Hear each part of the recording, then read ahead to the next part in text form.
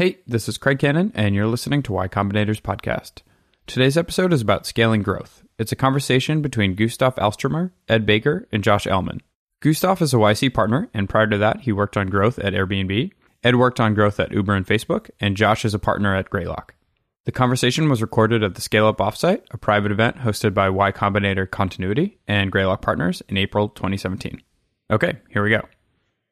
What's pretty cool is we have two guys who've been living the center of building up these growth teams kind of for the past 7 or 8 years. Ed joined Uber to start the growth team when it was 5 people, and then over the 3.5 years became kind of VP of both product and growth for kind of all of Uber. And Gustav joined, and the Airbnb growth team was him and 2 other people when he got started a few years ago, and that has scaled to over 100. So it's fun at a scale-up offsite to talk about scaling. We've mostly been talking about scaling organizations. This is a chance to talk about how do you scale the organization that continues to scale your users. What's fun for me is, I've known Ed and Gustav now for most of a decade, kind of in this growth world.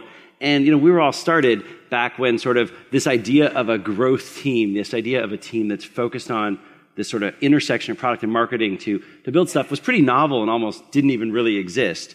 And we were all kind of doing it in the social world. And I remember Ed started a company in 2008 called, Friendly, or Demigo, and then Friendly. Gustav started a company in 2007 called Heysan, and then went over to Voxer. And these were like, how do we get to like millions of users in the early days? So I'm curious if you could just kind of talk about this heyday of social, viral growth explosion, and sort of what are some of the key kind of crazy things you learned then that have really helped you as you think about growth today? Ed, I don't know if you want to start. Sure. I guess 2007, summer of 2007, when Facebook launched the platform was, I think, part of that explosion of just crazy viral growth, spammy apps on the Facebook platform. That was actually the first, those were the first apps I built that reached tens of millions of users, within months' time. And I think it was a great platform on which to just experiment with a lot of different ideas because it was so easy to build these simple Facebook apps and just run lots of A/B tests. And so much of, I think, figuring out how to grow something it's a combination of an art and a science. And by running lots of experiments, you start to build an intuition for the types of things that work and don't work. That's great. What were some of the early tricks you found that made you go super viral? You were pretty famous back in those days. Yeah, you were at Facebook back then, right? So I think Facebook created new rules after I found some loopholes. Yeah, almost often, yes. Yeah. There was one I remember, I think the most viral Facebook app, I'm hesitant to even admit this, but it was called Zodiac Photo Album. And the way it worked was literally with one click, it would create a photo album with 12 photos in it, one for each zodiac sign, and then show all of your friends who had that zodiac sign in each of the 12 photos and tag all of them. And I think we were allowed to tag 20 people per photo. So it would show up to 20 of your friends per zodiac sign times 12. So with one click, you'd tag 240 friends. And all 240 people would get an email saying, Ed just tagged you in a photo. So that has a very high response rate. People kind of want to see when they're tagged in a photo. They'd see, oh, it's a Zodiac photo album, create your own at, with the Zodiac app. Within 24 hours, we had tagged tens of millions of people in photos. Incredible. I think including Zuck, and then I heard the platform team shut it down shortly after that. I wonder if those days are over of kind of those crazy viral pops. Well, and then Gustav, you were really central to a lot of the early experimentation on mobile. I remember we first met when Voxer was blowing up, and you guys had figured out some really unique ways to blow up using notifications and inviting. Can you kind of remind us, how did you get to this world of growth, and how did you kind of figure out stuff in those early days, especially on mobile, which people think is a lot harder even than social was? So before Voxer, I was at a company called Heysan, where I co-founded, and it was a product, like a messaging product on mobile that we couldn't grow, so we spent a lot of time trying to learn how to grow. When I joined Voxer a couple of years later, the first kind of approach, the first thing I kept in mind is we need to think about growth. And at the time, so back to the early question, I think there's a couple of growth kind of becomes important in when they have new platforms. So you have Facebook platform, you have the mobile platform, you have Google, SEO. There's a bunch of larger platforms that makes people actually care about investing in them. At Voxer, the iOS platform, which key to those things were the address book and push notifications. Those are things that kind of like weren't there in the very beginning. Once they started happening, people started exploring what you can do with those things. With Voxer, when I joined, the most important thing, so Voxer was a walkie-talkie app on iOS and Android. You push a button, you start speaking in the other end. We found that the amount of friends that you have when you open the app that were for the very first time on the app and how you display them was absolutely key to whether they were going to use the app or not. So we spent basically the first year optimizing those things. Like basically, how many people do you have when you open up the app for the first time? And how do you get to a list like that right when you open the app? Well, you match phone numbers with address books. Spend a lot of time investing in matching phone numbers with address books, not that different from Facebook platform. And we kind of try to optimize how many address books and how many phone numbers we got from people. And we're doing this in the best interest of the users. Like, you wouldn't end up using the app unless you actually saw friends on the app. So that was basically the goal. This was all like in the best interest of the users, and sometimes you forget like why you do things. So, Ed, I remember your company got acquired by Facebook, and you kind of jumped into a little bit more mature growth team at Facebook. You'd been kind of virally hacking and building these things on the platform. What was sort of the adjustment to go from kind of being in this sort of experimentation mode to something that was a little bit more mature? But what did you see when you observed kind of that mature Facebook growth team? Yeah, so one thing I saw was I was finally working at a company that had an amazing product that people loved, and I had just never actually built that myself before, so that was pretty cool. And with that came amazing retention, amazing engagement, and Facebook was already at a size where retention and engagement were bigger drivers of the North Star metric MAUs than new user acquisition. So kind of everything I had worked on in the past was all about how do you get those first million users. At Facebook, it was how do we keep the users we've already acquired, keep them engaged, minimize churn. And to me, that was one of the biggest differences. And most of the growth team at Facebook at the time was actually focused on friending, because we discovered at Facebook that friending was the number one driver of retention and engagement. So then there were teams on the Facebook growth team that were basically focused on things like PYMK, people you may know, and other ways of causing people to form more connections. So I think that was one big takeaway. The other one, we can talk about it later, is just the way the team was structured. Anu got into that a little bit, like their different functions as the team grows. Actually, can you walk through that? Now is actually a good time to kind of think about how was that structured? Because then I want to get into this transition to these sort of different real-world companies. Sure, the real-world companies, yeah. So one thing I learned at Facebook was I really liked how the growth team there was structured with all functions. So product, engineering, analytics, design, and even marketing. Mm-hmm. So those 5 functions were all critical to work together, kind of all within that growth org. And when I was at Facebook, I think the growth team was around 500 people or so. Oh wow! And but across all those different functions. In fact, all of analytics back then was part of the growth team. I kind of took a lot of those learnings when I went over to Uber and started our growth team there with just initially a 5-person team. Mm-hmm. Kind of picked one person for each function. Oh, right. But I think that was one of the big takeaways from Facebook. Well, and that's a perfect transition, because when I've been talking to a lot of people about sort of what the real success of Uber and Airbnb, I mean, Joe gave a great talk about sort of why Airbnb has become so important in the world, but a lot of people have said it's kind of, we took these hotels and transportation, which were sort of old world, real businesses, and applied a lot of these digital growth, technology, and learning to them. Mm-hmm. And so kind of talk a little bit about what it was like going into Airbnb and starting the growth team with 2 people, and Uber and starting the little growth team. And like, what did you see there, and how did you kind of start this sort of practice from what you'd learned before? Sure. So I think I can't speak for Ed, but I think the initial idea of a growth team is that there is some function of the company that really cares about metrics. They're really optimized for the goals.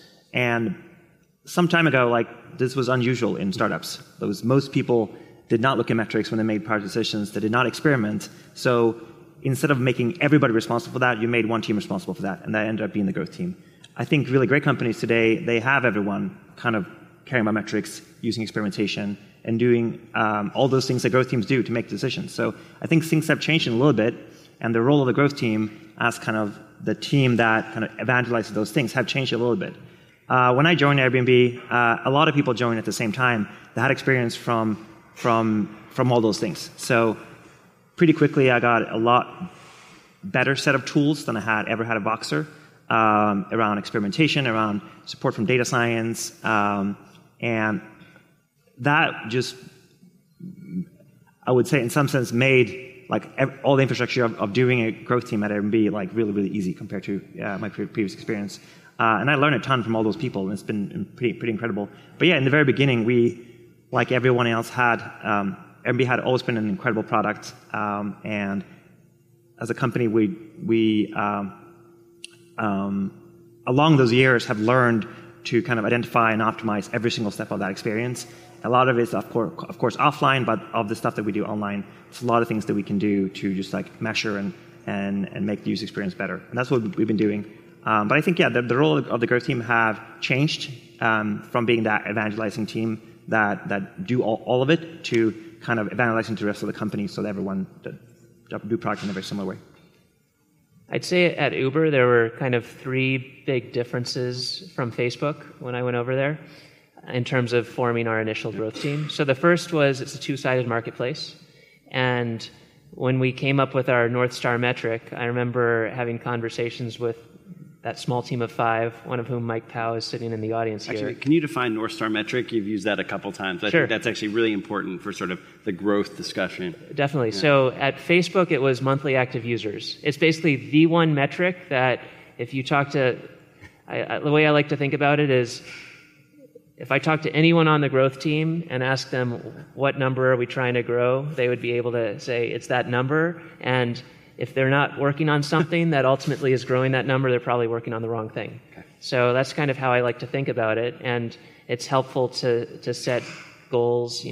We'd set every half, we'd kind of have, this is our 6-month goal, but then we'd track our progress every week and see, are we on track? And there's, of course, seasonality and stuff. It's not just a straight line, but you could kind of see, how are we doing versus our goal? So at Uber, when we came up with our North Star metric, we had to consider there are 2 sides of the marketplace. So it's not just monthly active riders.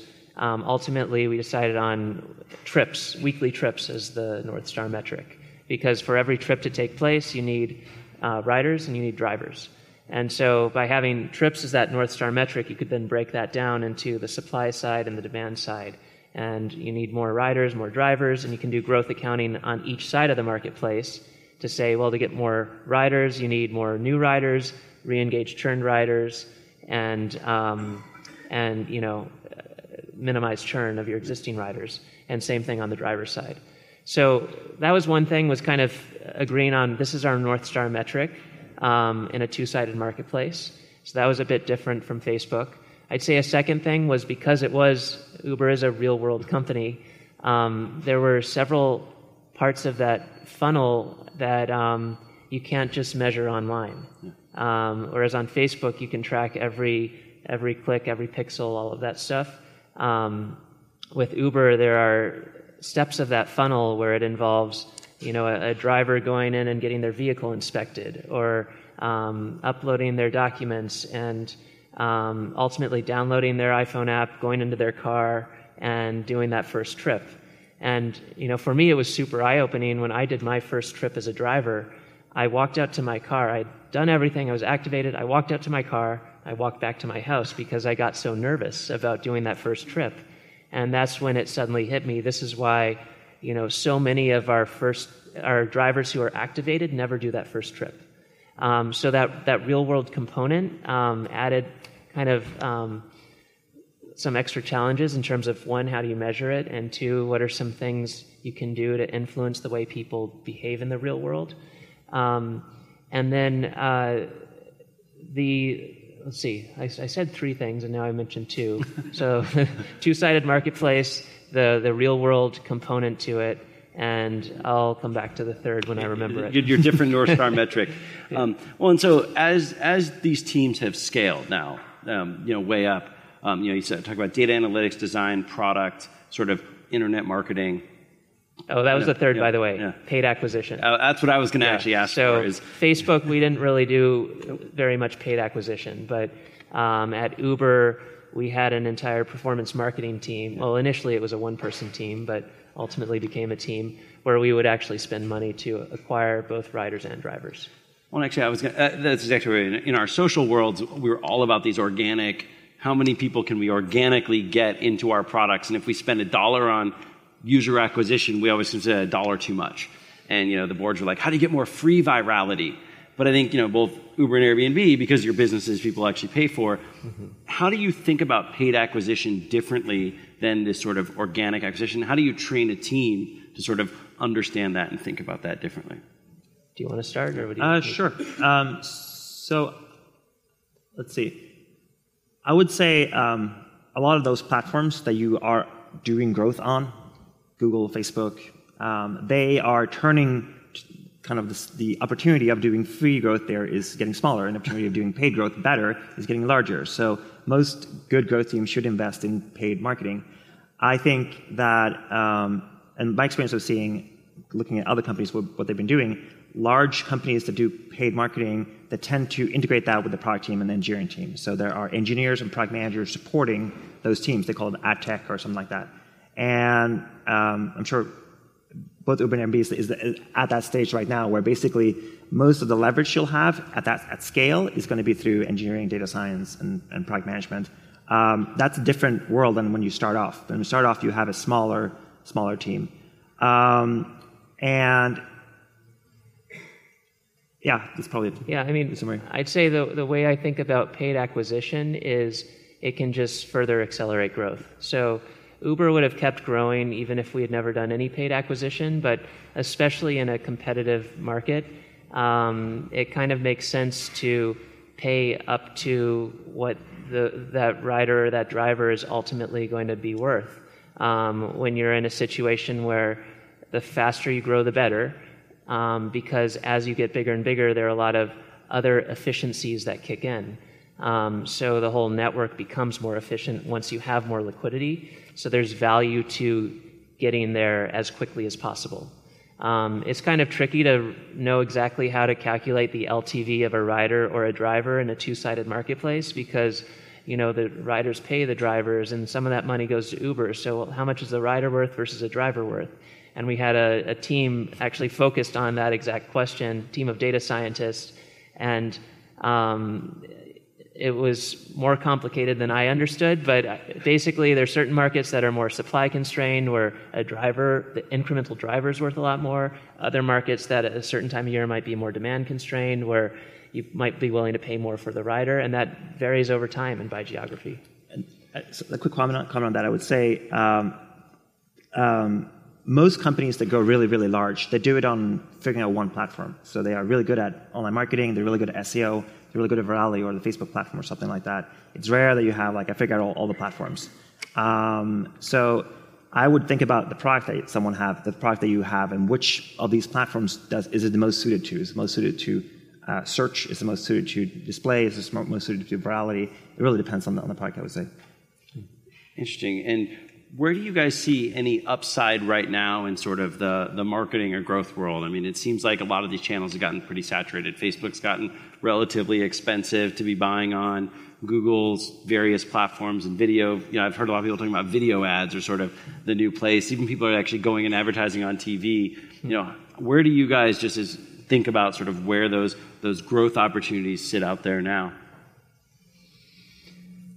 I mean, I come back to build a great product, because if you have that product market fit and the people using your product love it, all of the channels are out there today that will allow people who love a product to share it with their friends. So I think that's actually the most important thing, and then everything else will follow. Yeah, I mean, I don't think there's anything short term that will remain like successful for a very long time. So the best advice is invest for the long term, whether it's SEO, whether it's paid marketing, whether it's virality. Take like a couple of years to look out and see kind of where do we want to be, and aim for look for channels that actually do have true scale, like channels that have like hundreds of millions of people discovering products through those channels, and then invest for the long term. And engineering and data science is critical to be successful, in my opinion. I'm surprised neither of you mentioned Instagram. The tip I got yesterday at F8 talking to a bunch of Facebook folks is they think Instagram app install ads are significantly underpriced relative to Facebook. So if you guys go back and start buying on Instagram, you might be surprised at how it does. So one of the unique things, again, in the social viral world, we kind of grew, scaled on the internet. You guys also have to grow city by city. What are some of the things that you did to kind of set up teams for growth that could actually do growth in a city that could sort of customize it for the city, or how much did you try to make it sort of a centralized playbook that you'd control from the mothership? So, I mean, every city would have its own city team, beginning with a launcher. Again, I mentioned Mike in the audience. He was a launcher, then was our general manager in Boston, and then basically headed up product for the growth team. So it was really valuable to have the person who was running product for growth be one of these ex-operations people, and working with all the city teams was really important in terms of just making sure the product and operations were integrated. And Uber, we now have a team at Uber called Product Ops, and it's basically a team that kind of is that bridge between the product team and the operations team. But as much as possible, we tried to just have a playbook. And one thing that's helpful with Uber being a global business, and I'm sure you guys see this as much, if not more so, at Airbnb, is when we would launch in a new city, there would already be a lot of pent-up demand. We'd see a lot of people trying to use Uber in a city before we'd launch in that city. So there were certain things we could do to kick off that flywheel. But I'll share one example of something where we actually did something very different to the product in another city, and this was back when we were in China. We found that it was hard for drivers to sign up to become Uber drivers in China because of the firewall. There were like latency issues and just like signing up online. And a lot of drivers had phones but didn't have computers, and like it was just hard for them to sign up. So one of the engineers on our China growth team built a WeChat bot. WeChat's, like the messaging app, or the Facebook and also the internet of China, really. And so we built this WeChat bot where, as a driver, you could take a picture of a QR code, and then it would just start asking you questions. What's your name? What's your birth date? What's your driver's license number? And people would quickly be able to sign up to become a driver. And we'd have these onboarding sessions with hundreds of drivers, if not even more than that, showing up in one room, all on WeChat signing up, which was amazing until WeChat started blocking us because they were owned by Tencent, which had invested in our competitor. So that's one example of something we had to do very differently in a different market. I would say there's two things I would call out. One is translation. So absolutely key to have a way that you can translate content across languages. This is often overlooked, and it's like a huge growth driver. Like, a lot of people don't speak English and need the experience that you're offering in a different language. The second thing is what I call product gaps. So if you look at your product globally, there are some parts of your product that won't work in some countries, whether it's authentication like Facebook Connect, whether it's payment mechanisms, search, SEO, and just like identify those gaps. There are not that many countries, in my experience, that are dramatically different. There are maybe 5 or 10 that are quite different than US, but most countries are not that different. Cool. And just last thing, because growth is all about experimentation, and often experimentation against instincts. What is one great case where you and your growth team really either believed something was going to make a huge impact and then were disappointed when it didn't, or where someone just did an experiment and even you were like, oh, this is never going to work, and then it like blew you away? So we have actually institutionalized this thing. We call it the experiment review. Every 2 weeks, the growth team gets into a room, and we show experiments that we've shipped and gotten significant results on in the last month, say. And the engineer will go on stage, show the experiment, show the control and the experiment. Before they show the answer, they'll ask the audience, what do you guys think? How many here thinks control? How many think experiment? And it turns out that we often disagree. Most of the times we disagree, which is exactly the point you're trying to make by doing experimentation, that predicting product decisions is really tricky. So I would say this happens all the time, and if it doesn't happen, then you're not taking big enough risks. You should be seeing things that are counterintuitive. Sometimes when they're very counterintuitive, having experience of seeing a lot of experimentations makes you ask the right questions. Oh, maybe the metrics is wrong this time. That happens as well. But yeah, things should be really counterintuitive. Give one tidbit on one advice. If you have a website and you have people come into your website and you have accounts, don't log them out. Just like keep people logged in for as long as you can. There's really no benefit in automatically logging people out after a couple of months, after a couple of days in terms of growth. So I would look for Amazon for some advice on how they've done things. So, I mean, one thing I found interesting is often it's the smallest tweaks that can make the biggest impact. And there's not necessarily correlation between how much work you put in and how much of a step change it makes, or sometimes an inverse correlation. So I'll share one interesting example from Facebook. We were looking at the sign up, basically the funnel and the viral metrics by region, and we noticed that Japan was our least viral country. And when we dug in and tried to understand why, we saw that very few new users were actually sending invites to any of their friends. We had like a small team in Japan. I spoke with a country manager there, and he said, people just think it's rude to send invites. So no one's going to, it's like a cultural thing, but people don't want to intrude on their friends and send invites. So we brainstormed a bit, and we decided to literally make a copy tweak. And instead of calling them invites, we called them announcements. And we would say, as part of the sign-up flow, you'd import your address book to find your friends. And then instead of saying, invite all your friends, we said, let Facebook now announce to all of your friends that you're on Facebook, and this is where they can find you. And Japan went from like our least viral country to our most viral country. And when Zuck saw that, he was excited and thought, why don't we do this in some other places as well? But it was literally just a copy tweak to make people more comfortable with sharing what the product they were using with their friends. That's great. I've been talking to some mobile developers that even the difference of invite versus add somebody, which is sort of vaguer. If you change your language from invite to add, people will send the SMSs out to their friends to invite them to a service at a much higher rate than the word invite. So these really subtle things they don't expect. We have a time for like one or two questions from the audience. If anybody has me? There. Mainly for Ed, you talked about the North Star, and you said at Uber it was about the number of rides, but you could have easily been optimizing for crazy retention and zero growth, new user growth or new rider growth, or all new rider growth, and to New's last comment, like horrible retention. So how did you balance out knowing what your almost sub-North Stars were so that you could have the best North Star, if that makes sense? Totally, yeah, that makes a lot of sense. And it actually changed over time.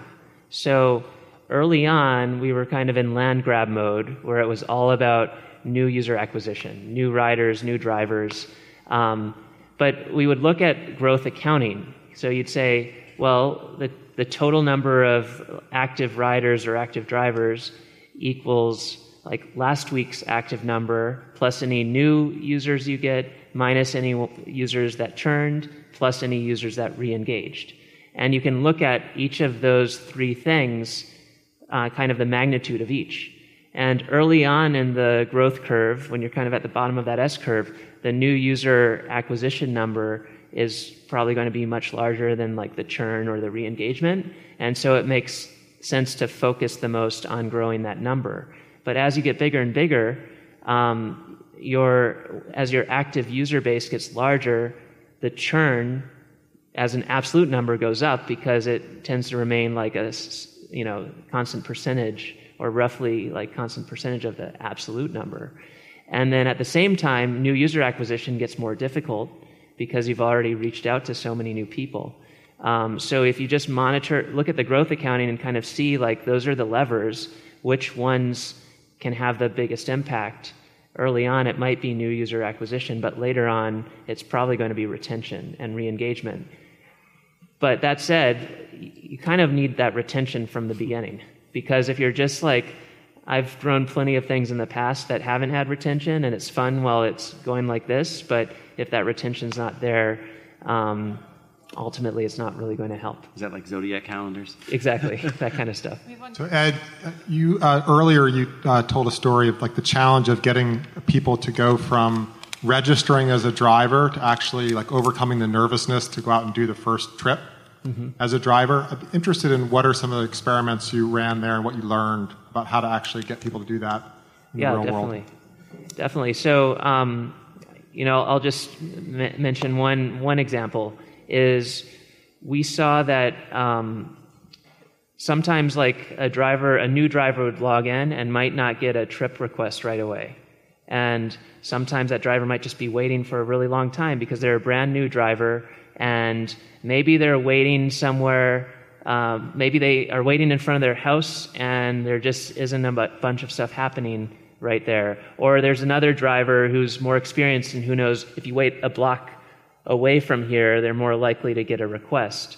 So like one of the experiments we ran was, what if we make sure that first experience is better?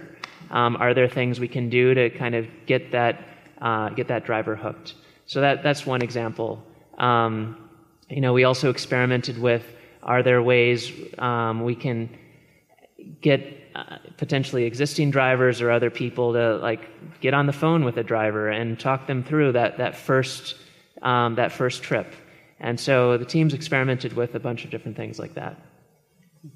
Fritz.